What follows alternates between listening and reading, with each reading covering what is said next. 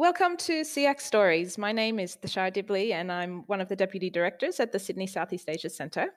Welcome to the final part of our ASEAN Forum 2020 event, which has been running over the last week. This is a panel discussion where we bring all our speakers together to discuss some of the questions that you've raised that have come out of their videos and podcasts. I'm going to just jump straight in and ask Greg about the situation in Vietnam. So things actually have changed in the last couple of weeks since we recorded the video, at which point a few of us were talking about Vietnam as being one of the key examples of a country that has managed the virus really well, but things have changed a little bit in that time. Could you give us a little update on what's happening and why? As you said, at the start of the pandemic, Vietnam did very well and locked down its borders with China and conducted very aggressive contact investigation and isolation. And so for some months, there was no community spread. Since mid-July, there have been some new cases detected in central Vietnam. The government has attributed that to cross-border spread from China, although there is a nationalism that may be playing into that. But what's happened is the numbers of cases have increased from the mid-300s up to around 900 cases now as we record in mid-August. Now, that new outbreak, I think, illustrates some really important points around the pandemic more broadly. A small number of cases can rapidly emerge in vulnerable populations or where testing is not happening. And so I think in Vietnam, we've seen a small number of cases go undetected for a period of time. And then finally, when they have been detected, there's been quite a lot of people who've been infected. Secondly, even in countries which are doing very well, there are always going to be places which are potentially able to support transmission. And so although the Vietnamese response has been quick, it now, I think, is going to be important to see what happens over the coming weeks as to whether it can be contained effectively. And finally, I think it's also revealed that COVID is different to seasonal influenza. In some ways, it's more like a rising tide than it is a wave. And when those gaps emerge, then it can spread very rapidly. So I think there are lessons from Vietnam that should be heeded by other countries which have controlled COVID in the region to show that even when you have good control, that's not necessarily always the way it's going to be. Greg, we also had a question around how ASEAN can better protect people who have other diseases, and what should countries around ASEAN be doing to ensure adequate healthcare for people suffering from other diseases? So one of the big challenges in the current environment is the competition between COVID-19 and existing medical problems in many countries. And that includes, as I said in my talk, both problems of infectious diseases such as tuberculosis, malaria and HIV, as well as chronic diseases such as diabetes and heart disease. It's a real challenge for the health system to juggle both of these priorities. And I think as the region adapts to this increased demand on health services, there's a few principles I think that are important. The first is to make sure that vulnerable populations are engaged and are considered when the health systems are responding, because we've seen that a lot of gains can be lost rapidly if those vulnerable populations are neglected. Secondly, I think there's going to be a need for an augmentation of investment in chronic disease and in other transmissible diseases to try and avert long-term consequences, because after the pandemic is completed, and if there is finally a drop in numbers, there's going to be a huge residual burden of disease which needs to be addressed, and there's going to be a need for investment in order to go and make sure that the productive workforce can resume activities and can help the countries to recover economically.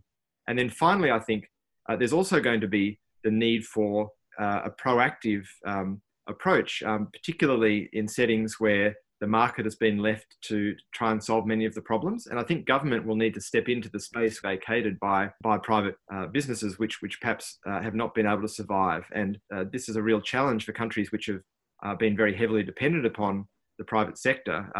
And so it may potentially lead to a strengthening in some countries of the way that the government takes responsibility for healthcare, recognising the connection between individual health and the community's health that we've really seen play out through this pandemic.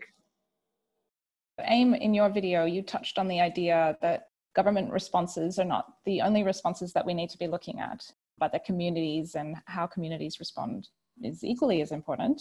Could you talk us through a little bit more, maybe giving us an example of a community where there has been a really effective response? I think one of the greatest example of looking at grassroots respond is the case of Thailand, where basically the village health volunteers were out already on foot in villages, armed with information to tell people what to do, measuring their temperature, giving out hand sanitizers and masks, and educating people about what this virus is and what are some of the key symptoms. So these are mostly women, older women, who have been doing this volunteer work for many years. These are not at all medical practitioners. They had very little medical training. They're good people who had been training on some basic health matters, and they're actually our front line in fighting misinformation as well. And they were out there long before government stepped in. So I think it's important to look at grassroots response, especially from societal level, and how much of that connects or disconnects to the official government response to handling COVID-19. And Jeff, what about in Indonesia? You said you've done most of your work in Toraja. I'm not sure if you have any examples there of how communities are responding. When we think about responses to COVID, I guess there's a number of different levels of that response. There's a public health response of communication, communicating, what to do, how to wear masks, etc. Then there's the response, which I guess is the healthcare system response, where, the healthcare needs to deal with sick people effectively. And then the third one is being able to respond to the economic fallout. So I think it might be helpful to think of it in terms of those three levels of response. And it's quite likely that the healthcare response is probably going to remain primarily a government intervention within Southeast Asia. But certainly in terms of communicating about the public health requirements, wearing masks, for example, we've seen within Indonesia, religious organisations playing a key role there in encouraging their followers to wear masks. Muhammadiyah in Indonesia made a rather large announcement last week that all their teachers in their schools will be wearing masks. So that sort of public health messaging is often very important, particularly within non-government organisations like religious institutions. And then, of course, there's a response to the economic fallout. And so what we're seeing in many parts of rural Indonesia is that people are relying on having access to social institutions, to access to land in many cases, to re-engage with farming activities for both self-sufficient in terms of self-sufficiency in food, but also in terms of markets. And so these are things that it's not so much the direct government policy in terms of payments, but certainly, I guess, government policy could be directed towards facilitating those sorts of more positive responses by community organisations.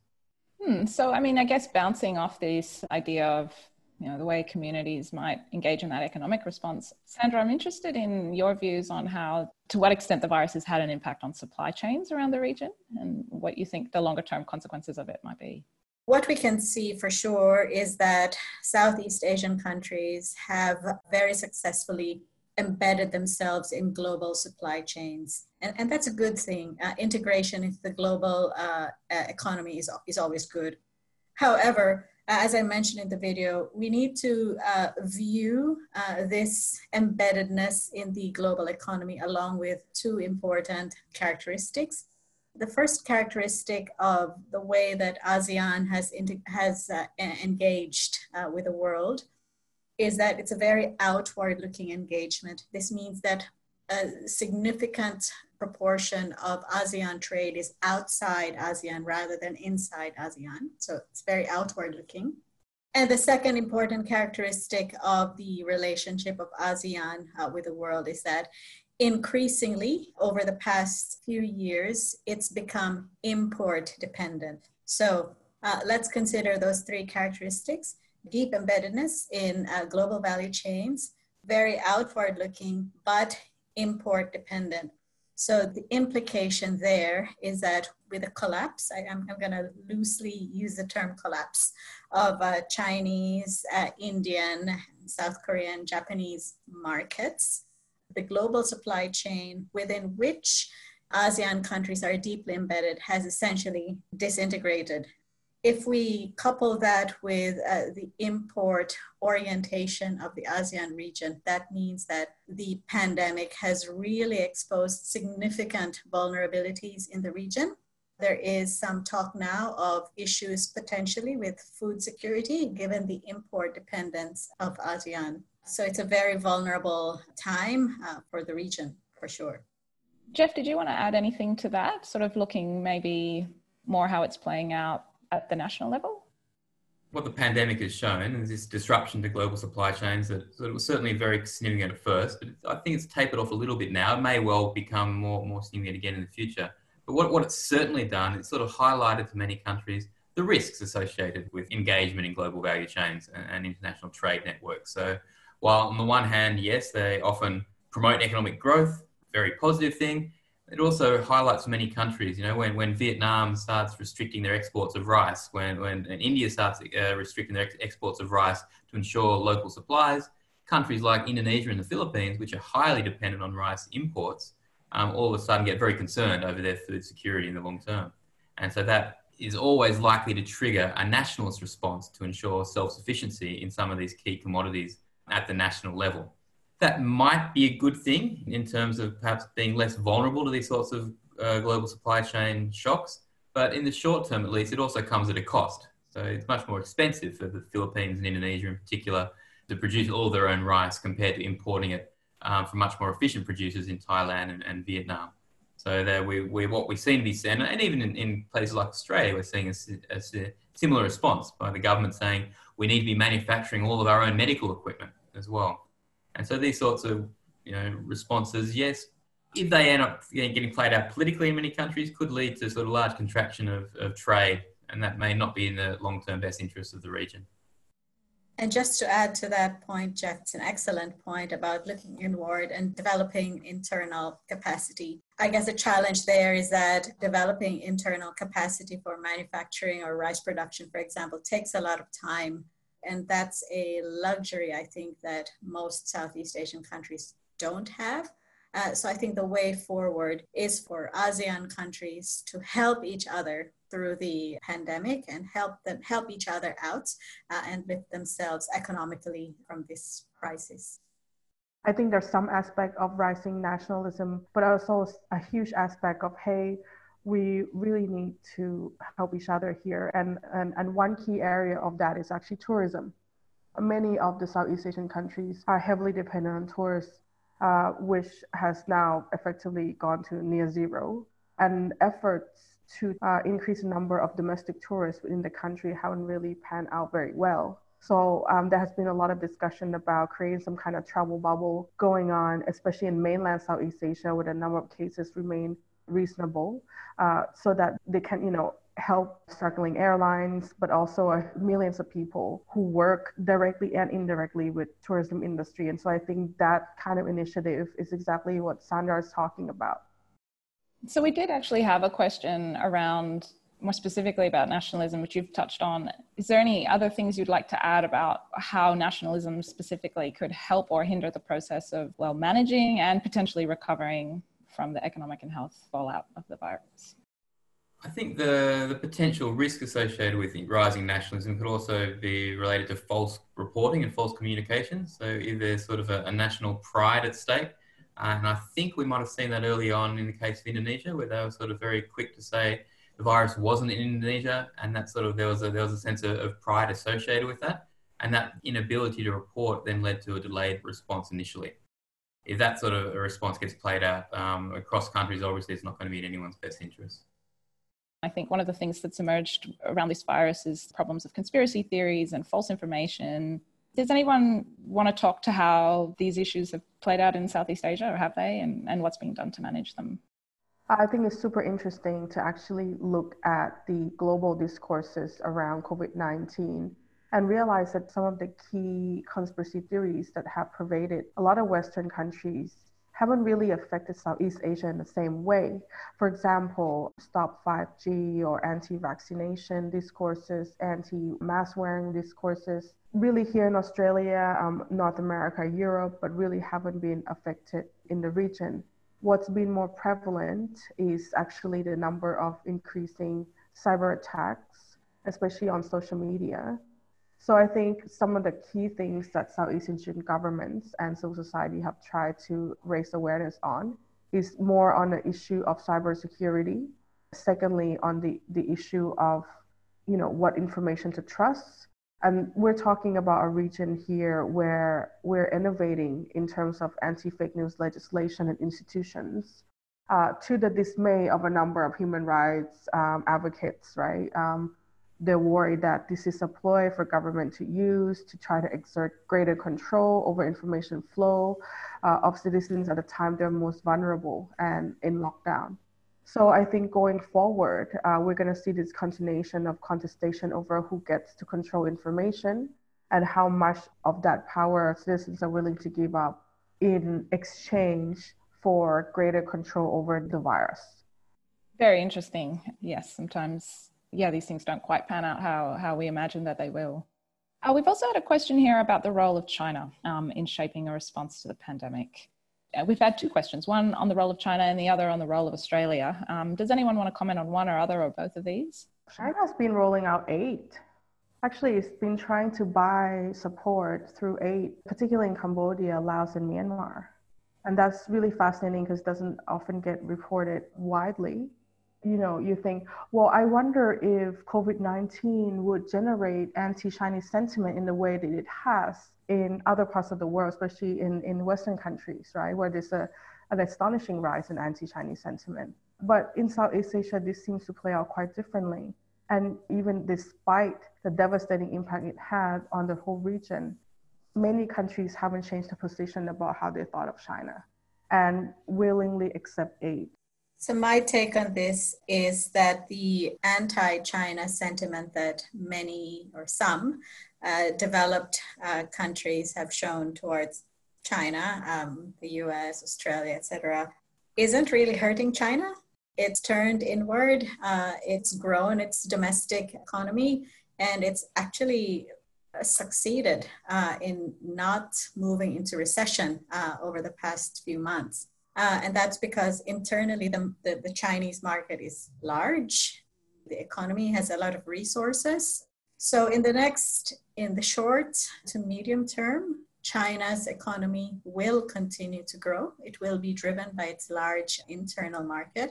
And building on what Aim mentioned earlier, China is going to strengthen its relationships within Asia, and the role of the Belt and Road Initiative will receive renewed second wind, if you'd like, and it will strengthen its position in Asia. If I could add to the conversation so far, I think it's important to remember that we're still potentially in the early stages of this pandemic, and that up to now, much of the response has been to try and provide fairly generic support in the form of personal protective equipment or equipment for hospitals. There are now, though, new treatment options, including drugs and we hope soon vaccine candidates. And potentially there's going to be a limitation in the capacity of the global pharmaceutical industry to supply adequate treatment for the world's population simultaneously. And I think that tension will potentially play out internationally when countries really look at trying to support their own populations, but also have to compete with others in the region. And countries which have got, for example, vaccine manufacturing capacity like Australia and Vietnam may be well positioned to support other countries, but also will be looking to their own interests. And so I think that the way that the region handles the problem of scarcity of treatment for COVID-19 is going to be interesting to watch. It's interesting in that with China now, of course, one of the leading contenders for developing a vaccine, and I know they've sort of made announcements in the last few weeks of rolling out a fairly large-scale human trial of a vaccine in Indonesia in partnership with one of the big state-owned companies there and an Indonesia university. So that in itself appears to actually be generating a lot of goodwill within Indonesia, and how that plays out longer term, whether it's successful or not, of course, is still uncertain. But the potential there for China to step in and provide further support through potentially a vaccine in the future could have very, very serious geopolitical implications at a time where the US appears to be retreating from engagement within the region and retreating from its sort of global leadership role.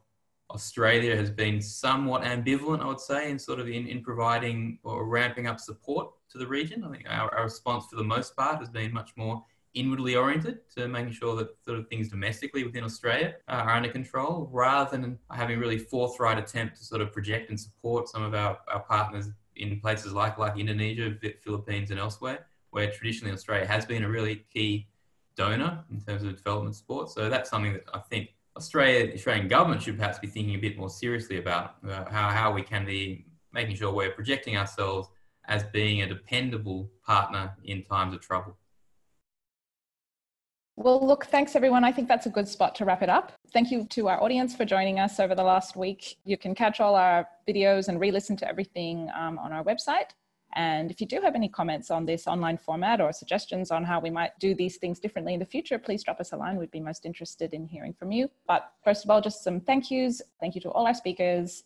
Thank you to the Sydney Southeast Asia Centre for your support for the event. And of course, big thank you to Ariane for all your work behind the scenes making this happen. Catch you all later. You've been listening to SEAC Stories. This episode is part of a special series of recordings we're doing for the 2020 ASEAN Forum, which focuses on the responses to the COVID-19 pandemic across the region. Each of our speakers has recorded a video in addition to this podcast, which you can catch on our Facebook page, YouTube channel, or the SEAC website. If you have questions for the speaker, please post them wherever you watch the video or post it on Twitter using the hashtag ASEANForum20.